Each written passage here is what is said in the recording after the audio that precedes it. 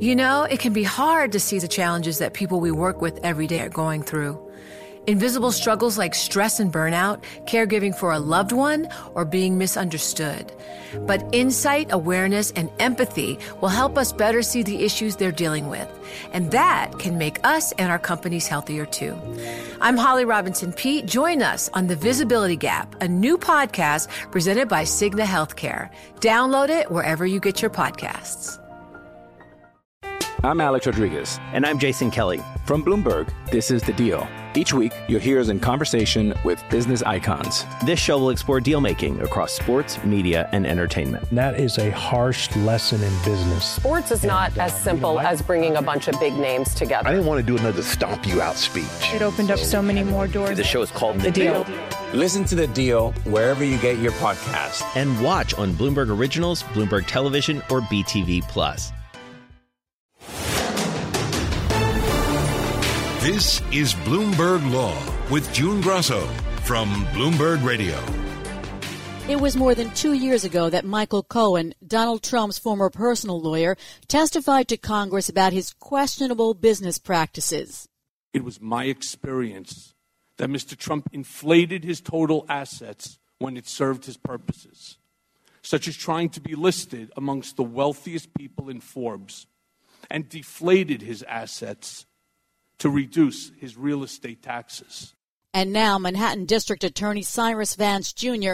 is taking his expansive criminal investigation of these alleged Trump business practices and others to a new level by impaneling a special grand jury to sit 3 days a week for 6 months to consider potential criminal charges, possibly the first criminal charges against a former president. That's according to reports by multiple outlets. Joining me is Vance's former chief deputy, Daniel Alonzo, a partner at Buckley. How is this special grand jury different from a traditional New York grand jury? So it's exactly the same in terms of how it operates and what it looks like. It's 23 people chosen from among the pool of people going for jury duty, and they sit and they hear evidence and they decide on whether or not to charge people or entities if the charges are submitted to them by the DA. So in that sense, it's exactly the same. The difference is that regular grand juries sit for what are called terms of court. They sit for 4 weeks at a time, and those coincide with the so-called terms of Supreme Court in New York City. And they will hear whatever cases come along during those 4 weeks. And, most cases are relatively simple. If it's a small drug buy or a burglary or robbery or something like that, that only takes a few witnesses, and then grand jury retires to deliberate and usually makes relatively 20 minutes or half an hour. A complicated one can take 3 hours. So that's a regular grand jury. When you've got a case that is particularly complex and is going to require the presentation of a lot of evidence, because New York grand juries, generally speaking, can't receive hearsay evidence. So they have to hear from the actual witnesses. Very different from, like, when I was a federal prosecutor, it was actually pretty streamlined. If I had a complex case to present, you literally would spend, 2-3 hours in the grand jury with a federal agent who will recite the investigation she's done over the last 2 years, and then the grand jury is presented those charges. That's not the way it works in state court. You have to, generally speaking, present the actual witnesses. So they need the extra time beyond the 4 weeks to present the entirety of the case. And then it also gives them the opportunity to use the grand jury to its full investigative potential, meaning that they can call hostile witnesses by subpoena and compel them even if they don't want to testify. So that's a cumbersome process because sometimes the witnesses may, first of all, request adjournments, but they also may interpose some objections. There's not a whole lot of grounds for objections. They may interpose some objections, and then, they're reluctant. So it takes a while to get the answers out of them. So you do need a longer-term grand jury for that. So what happens is you impanel an additional 4-week grand jury in addition to the, I don't know if it's 10 or 12 that are usually sitting, and then that additional grand jury will then get extended. Its term will get extended by both of the grand jury and by court order. In this case, according to the reporting, it's going to be extended for 6 months. Vance has been investigating Trump, the Trump Organization, for something like 2 years. What does it tell you that at this point they're convening this special grand jury? It tells me that they've gathered enough evidence using grand jury process, right? They've obviously been issuing subpoenas in the name of the grand jury, but they probably haven't been having a lot of evidence before grand juries. They're now ready to have one grand jury hear the evidence they've gathered that they believe will support charges. So it tells me that they believe there are charges to be supported against at least some people. And it's not uncommon for at the beginning of an extended grand jury not to know exactly what charges you may or may not be presenting. You want to hear the evidence and how it comes out, just like anyone else. But it does tell me that they are highly likely to have decided that they're going to present charges against someone. Obviously, we have to stress that we're all speculating here, but they are going to very likely present charges. So now, if you're Donald Trump's attorney, what are you telling your client right now? Well, the grand jury process, I should say, is not transparent. So grand juries are secret by law for very good reasons, but the target of the grand jury, assuming Donald Trump is a target of the grand jury, doesn't get any particular information, doesn't get any information at all from the prosecutor, and is left to a little bit speculate as to who might be testifying. Now, witnesses, unlike the prosecutor who's sworn to secrecy, witnesses are allowed to tell anyone what they have testified to. So I would anticipate if there are hostile witnesses, people being subpoenaed, like I mentioned a few minutes ago, they will probably report back to Trump or his lawyers through their own lawyers. So Trump's lawyers will be trying to monitor what's going on, but they'll have only partial success because of the secrecy of the grand jury. So what you're telling Trump is there's not a lot that we can do in terms of the investigation. You don't have the same protections you had that the Supreme Court said you had when you were president, so we should be getting our ducks in a row to try to argue that you should not be indicted when the time comes. And if it looks like they're going to present charges against you, you might want to consider whether you want to offer to testify before the state grand jury. That's something that defendants have an absolute right to do, and targets will usually be accommodated for that if they want to testify. So much has been said about how important it would be to have Allen Weisselberg, the longtime CFO of the Trump Organization, who knows where every penny was spent, to have him flip and testify against Trump. Does he strike you as a necessary witness? That's, I think, a bit of speculation too far to say whether he's a necessary witness, because we don't know what he's a necessary witness to, right? There's so much we don't know. We don't know exactly what kinds of charges they're looking to present. We, of course, know that accounting fraud is a part of it, whether it's related to banks or insurance companies or the tax authorities. But we don't know whether they have enough evidence against Allen Weisselberg. We don't know whether Allen Weisselberg had conversations with Donald Trump about whatever he may or may not have done. One presumes that he did have conversations, and Trump famously does not use email. So that's a way that a lot of times knowledge and intent can be established, which is that people send contemporaneous emails, they receive contemporaneous emails, and that says a lot about what they knew and when they knew it, which is so important. So assuming that there was, in fact, a criminal fraud and that Allen Weisselberg was involved and that Allen Weisselberg and Trump had discussions about it, then I would call him an indispensable witness against Trump. Doesn't mean there might not be others. We don't know. Obviously, Michael Cohen is offering to testify, and I doubt that Weisselberg's daughter-in-law, who is cooperating, has much information about Trump, but we just don't know. So the second you hear about people talking about this grand jury, the question is, will Allen Weisselberg flip? Hasn't he testified against Trump in the past? I don't think I would call it testifying against Trump. So Trump's never been charged criminally, and as far as I know, in any of the civil cases where he's been sued, Allen Weisselberg hasn't testified for the other side. So what's been reported is that Allen Weisselberg has both testified in investigative depositions for the Attorney General in civil matters, and that he was either interviewed or testified before a federal grand jury, interviewed by the feds or testified before a federal grand jury under what's called use immunity. And that tells me that he would not say anything unless he was compelled, but it's unclear in the extreme whether what he said was incriminating against Trump. It's possible he was just being used as a tie-up witness against Michael Cohen, although I doubt that. I think that they probably did. They certainly did ask him about Trump. We just don't know what they asked him, and certainly the DA doesn't want to know because the federal testimony was taken under a grant of immunity, and so the DA doesn't want to taint his investigation with knowledge of that statement. The reporting is that the Manhattan DA has been investigating Weisselberg's finances and his son's finances. Does that indicate that they're trying to put pressure on him to testify, or that he might be a target as well? I think Weisselberg is definitely a target based on the reporting. The CFO is always at the heart of accounting fraud cases. This is, at the end of the day, an accounting fraud, right? With accounting fraud, you just always wonder, who are they falsifying the records for? Sometimes it's for bondholders, sometimes it's for lenders, sometimes it's for shareholders. I mean, the famous examples are WorldCom and Computer Associates and Enron. And there, the CFOs were always either targets or incredibly important cooperating witnesses. So this is just an accounting fraud as well. So Allen Weisselberg is absolutely key. To your question on pressuring him, I think that there's some pressure that comes from the possibility of being charged criminally. Obviously, he doesn't want that. But I think there's almost more pressure sometimes on white-collar target when family or close friends are involved. I think that, the fact that his son appears to be at least the subject of the DA's investigation relating to taxable fringe benefits that perhaps he didn't declare on his tax returns, there you can imagine Weisselberg negotiating to spare his son, and he would then cooperate. This is not uncommon. It's happened before. The most famous, one of the earliest examples was when Michael Milken agreed to plead guilty 30-plus years ago in the Southern District of New York.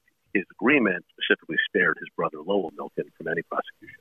And that's something that does happen from time to time. I've done it, and it's perfectly legitimate as wrapping up every possible negotiating chit into a contract between the government and the witness. So the burden of proof at the grand jury is probable cause, but will prosecutors bring a case unless they're convinced that they can prove it beyond a reasonable doubt? It's a great question. You're absolutely right that the standard is lesser in the grand jury. It's called probable cause in New York. In the federal, it's called reasonable cause.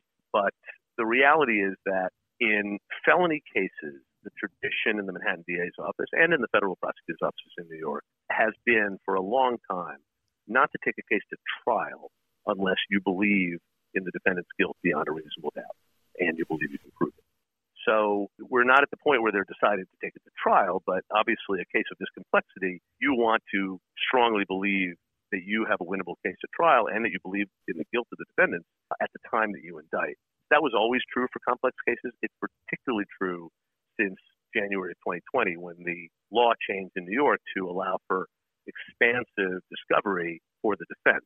So the minute that somebody is arrested and appears for arraignment, a clock starts ticking whereby the DA needs to really turn everything over to the defense.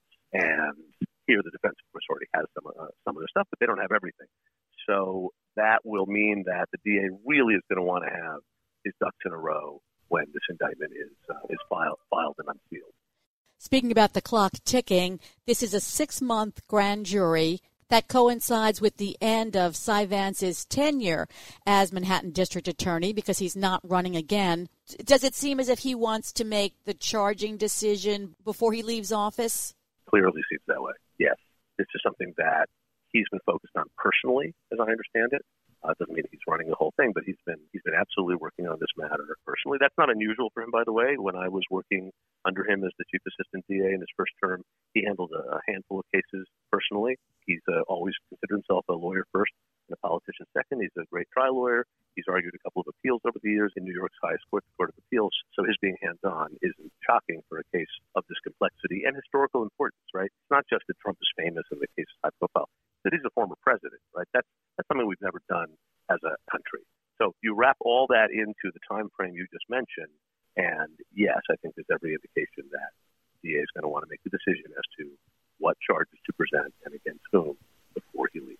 Recently, the New York Attorney General joined forces with the DA. How does that play in here? Is that another sign, sort of? I think so. I think it's a sign that the case is substantial. There have been a few signs of that. The effort that the DA has made in terms of gathering evidence, going all the way to the Supreme Court, the fact that he brought in a special assistant from private practice who's a former federal prosecutor and longtime white-collar defense lawyer, probably wouldn't have joined had he not thought that there was a kind of an ongoing future to the case.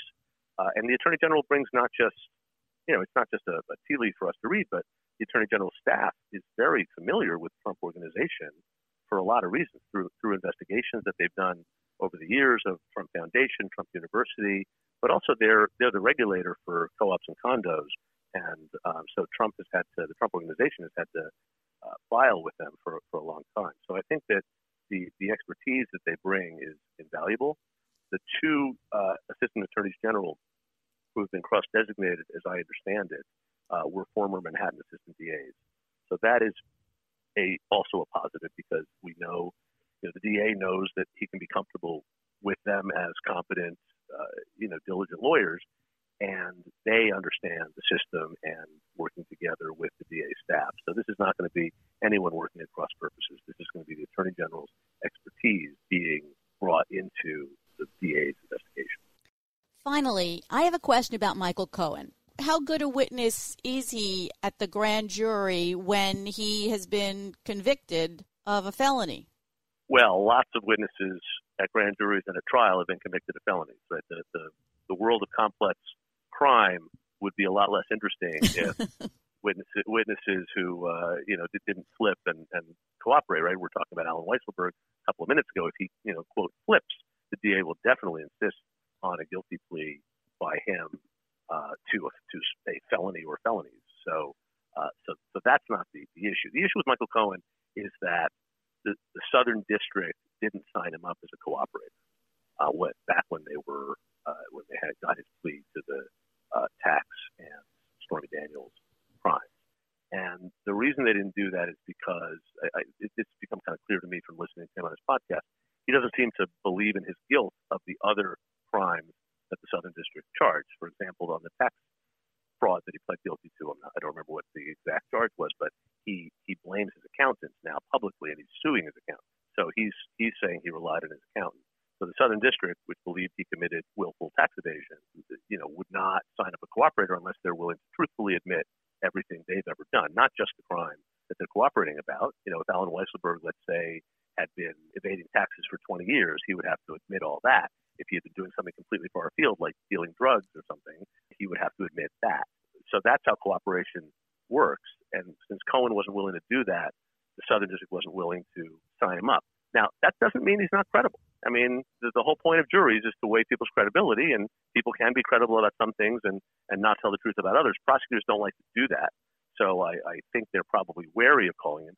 But it doesn't mean they're not going to. And I will say that the fact that he lied to Congress, to me, is practically irrelevant in terms of assessing his credibility. Not because juries aren't allowed to weigh people's previous lies. Of course they are. And he lied. I think he lied under oath. I don't remember exactly. But either way, it was a federal crime, and he pled guilty to it. But he did it to protect Donald Trump, right? He didn't do it for any other reason. So it's not going to score a lot of points for the defense lawyers to say, oh, you're a liar, you're a convicted liar, you're a liar. I mean, Congress did that when Cohen testified a couple of years ago, and I thought it fell flat because the reason he lied was to protect Donald Trump. So I think, Cohen has his pros and his cons, but let's just say I put on, and my colleagues in the U.S. Attorney's Office, particularly in mafia cases, have put on, way worse people than Michael Cohen. Thanks, Dan. That's Daniel Alonso of Buckley, LLP. The countdown has begun. From May 14th to 16th, 1,000 global leaders will gather in Doha for the Qatar Economic Forum powered by Bloomberg. Join heads of state, influential ministers, and leading CEOs to make new connections, gain unique insights, and uncover valuable opportunities in one of the world's most rapidly rising regions. Request your invite for this exclusive event at QatarEconomicForum.com. The question of qualified immunity for police officers is at the heart of the congressional impasse over the George Floyd Justice in Policing Act. Here's Democratic Congresswoman Karen Bass. We are looking at how to hold officers accountable. That is the number one issue. So one is the public being able to hold an individual officer as well as a department accountable, as well as being able to prosecute officers that commit crimes. As the nation wrestles with cases involving the use of force by police, the Supreme Court declined to take up a case this week that would have put the justices into the national debate over qualified immunity. Joining me is a leading expert in the field, Joanna Schwartz, a professor at UCLA Law School. Start by explaining just what qualified immunity is. Qualified immunity is a defense that police officers and other government officials can raise in civil rights claims against them. So it does not apply to criminal prosecutions, but claims for money damages. And it's a defense that the Supreme Court created in 1967. At the time, they described it as a defense for officers, even if they had violated the Constitution, if they acted in good faith. But over the years, the Supreme Court has repeatedly changed the doctrine, made it more difficult to overcome the defense. And today, it has nothing to do with officers' good faith. The standard instead is whether officers violated clearly established law. And according to the Supreme Court, the law is only clearly established if there happens to be a prior court decision holding unconstitutional virtually identical facts. Tell us a little bit about the case involving Euclid, Ohio. Sure. So there is a case called Stewart versus City of Euclid where the Supreme Court just recently declined to hear the case. It's a case in which Mr. Stewart had fallen asleep in his car outside his friend's house. He was supposed to go over to his friend's house, and when he arrived, the friend wasn't there, and so he ended up sleeping in his car. And a neighbor called the police in the morning to say that there was a suspicious car in the neighborhood. So police came to the car and decided that they needed to get him out of the car. They tapped on the window. He did not know that they wanted him to do anything other than start driving. So he began driving. And one of the police officers, Officer Rhodes, got into the car, opened the door and got into the car. Mr. Stewart didn't know what Officer Rhodes was doing in the car, asked him a couple of times what he was doing there. Officer Rhodes ended up tasing him a few times and then shooting him and killing him. And when this case sort of made its way through the courts, the City of Euclid had already made some news because it has police training materials that are highly tasteless and inappropriate, with images of officers kicking people and saying that the city is protecting the poop out of you, and using Chris Rock comedy specials to talk about the fact that Black people should have white friends around if they don't want to get beaten up, and things of that nature. And their policy and training materials had no information about how to get people out of cars, the kind of circumstance that Officer Rhodes and Mr. Stewart were in on the morning that Mr. Stewart was killed. So Officer Rhodes received qualified immunity. Tell us why. Officer Rhodes received qualified immunity because the court said there was no prior court case with virtually identical facts, even though it was well established that police cannot use force against people who are not resisting, and not use force against people who do not pose a threat. There was not a prior case with the remarkable facts of a police officer trying to get in the car of a person who was not resisting or not posing a threat and then shooting them. Because there was not a prior court case with those identical facts, even though the larger constitutional principles were well established, Officer Rhodes received qualified immunity. But the Court of Appeals did something additional, which is that they held that the fact that Officer Rhodes received qualified immunity also meant that the city could not be held liable for Officer Rhodes' conduct. And the Supreme Court has previously held that cities are actually not entitled to qualified immunity, but the City of Euclid essentially received qualified immunity because they were protected from any liability because of Officer Rhodes' qualified immunity. And the way that the rationale worked goes like this. Cities can be held liable for unconstitutional conduct by their officers if they have a policy or custom of violating people's rights in similar ways. And one of the theories of city liability is that officers were inadequately trained and supervised. But what the Court of Appeals said was, because there was not a prior court case with virtually identical facts saying that it was wrong to shoot someone who was trying to leave the scene after the officer had gotten into the car, then the city couldn't have known to train its officers that it was unconstitutional to do so. So because there was not a prior court decision with virtually identical facts, in the court's mind, the city couldn't have known to train them about the wrongfulness of that conduct.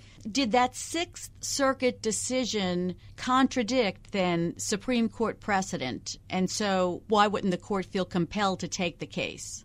Well, in practical reality, I think the decision does contradict Supreme Court precedent, because the Supreme Court ruled in 1980 that cities do not have qualified immunity. But the rationale that the Court of Appeals in Stewart versus City of Euclid offers is that it is not saying that cities have qualified immunity. If the city had an unconstitutional policy, for example, a policy saying you can shoot anyone who's fleeing, that they could still be held liable for that.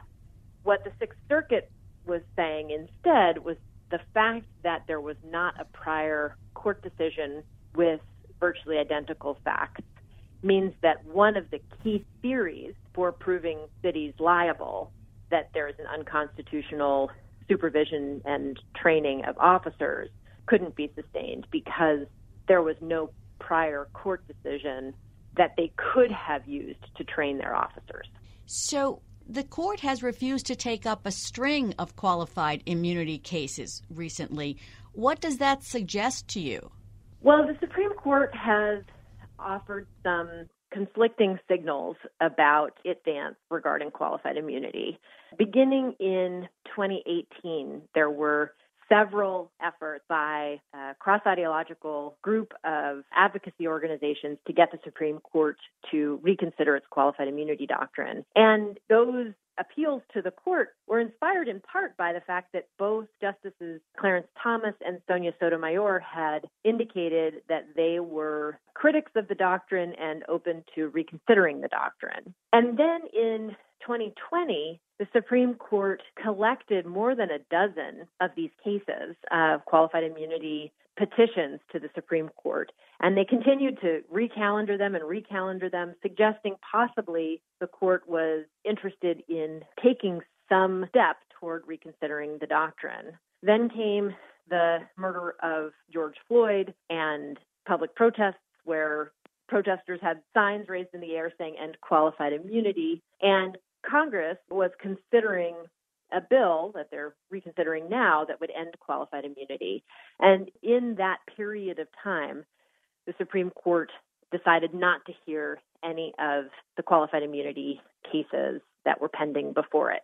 And some viewed that as an indication by the Supreme Court that they would prefer Congress to step in and address the doctrine. Then last summer, the efforts to pass the Justice and Policing Act proved unfruitful, and there were efforts in the states to try to take action on qualified immunity. And in November of 2020, the Supreme Court issued a decision in a case called Taylor versus Riojas that does not reconsider qualified immunity, but it steps back from some of its most aggressive language regarding qualified immunity. The court in this case, Taylor, says when you have an obvious constitutional violation, you don't need a case with virtually identical facts.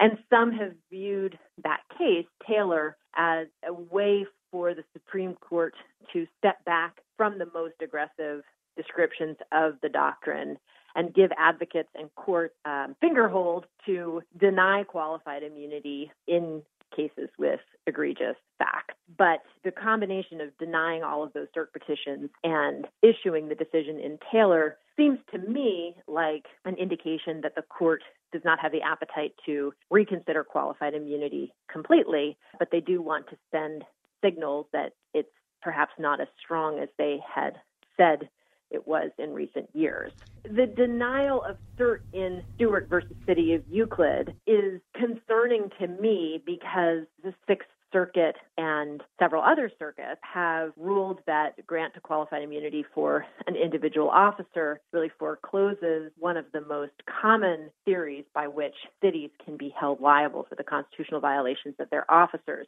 And so by the Supreme Court not stepping in to correct what I consider to be a clear wrong, they are allowing this theory to continue to exist and perhaps strengthen. So is there a split in the circuits for how they're handling this? There is a split in the circuits. There are 5 circuits that have said that a grant of qualified immunity forecloses this failure to train Monell theory. The First Circuit, the 5th, the 6th, the 8th, and the 10th.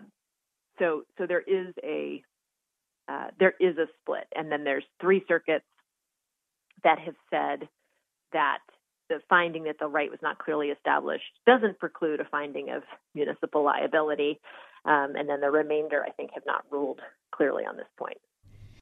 qualified immunity seems to be, at least on its face, what's holding up the police reform bill. That's what it sounds like, qualified immunity and perhaps also standards for criminal prosecutions of officers. Unless the Supreme Court takes this up, it seems like it's going to remain just this partisan issue now. Unfortunately, I think that could well be true. I'm an optimist to a fault and hold out hope that Congress can find their way to a resolution regarding qualified immunity. I think it's unfortunate that they are not closer to agreement on this point. And the reason I think it's unfortunate, I mean, is of course both because I think that the law should go, but it's also because I think that the severity of opposition to reform is really based on misunderstanding of what qualified immunity is and what it does. And to take one example, a common refrain by defenders of qualified immunity is that it's necessary to prevent officers from being bankrupted for making good faith mistakes. But that concern and the concern that officers would be bankrupted for making good faith mistakes if qualified immunity went away simply misunderstands the way in which these cases are brought, the way in which they're resolved, and the way in which they're compensated. When I looked at police misconduct lawsuits around the country in 81 jurisdictions over a 6-year period, I found that 99.98% of the dollars paid to plaintiffs in police misconduct cases where they had overcome qualified immunity, that money was paid by taxpayers, not by individual officers. I found only 2 of the 81 jurisdictions in which officers had made contributions, and the average that they paid was $2,000. This is because of indemnification agreements, policies, and statutes. These are obligations that local governments provide lawyers and pay for any settlements or judgments entered against their officers while they're doing their job. And those agreements and statutes and policies are going to continue to be in existence if qualified immunity is eliminated. So qualified immunity is not the protection that officers are hoping for against bankruptcy. It's indemnification. And the idea that officers are going to be found liable for good faith mistakes misunderstands the scope of the Constitution. The Supreme Court's Fourth Amendment doctrine already protects against liability for reasonable mistakes. That's why people who are wrongfully arrested, who are searched even when they have nothing on them, people who are shot when they are unarmed, can all have their claims dismissed, not because of qualified immunity, but because there has been no Fourth Amendment violation. So my optimism that we can reach some sort of agreement in Congress is premised on the idea that both sides can come together and really appreciate the realities of civil rights litigation and the realities of the role qualified immunity plays in civil rights violations and litigation. I think if we could get to the table together and share our understandings of the role that qualified immunity plays, that we could reach agreement on a path forward without qualified immunity. One other thing that I find very troublesome about the City of Euclid case is that having a qualified immunity finding insulate the city from liability assumes that cities actually would train their officers about the facts and holdings of these cases that clearly establish the law, right? Because the idea that the fact that there's not a prior court decision with virtually identical facts to those faced by Mr. Stewart, the idea that that would protect the city from liability suggests that if there were such a case, the city would train their officers about it. But when I researched police trainings throughout California, I found that officers are not actually trained about the facts and holdings of the kinds of cases that clearly establish the law for qualified immunity purposes.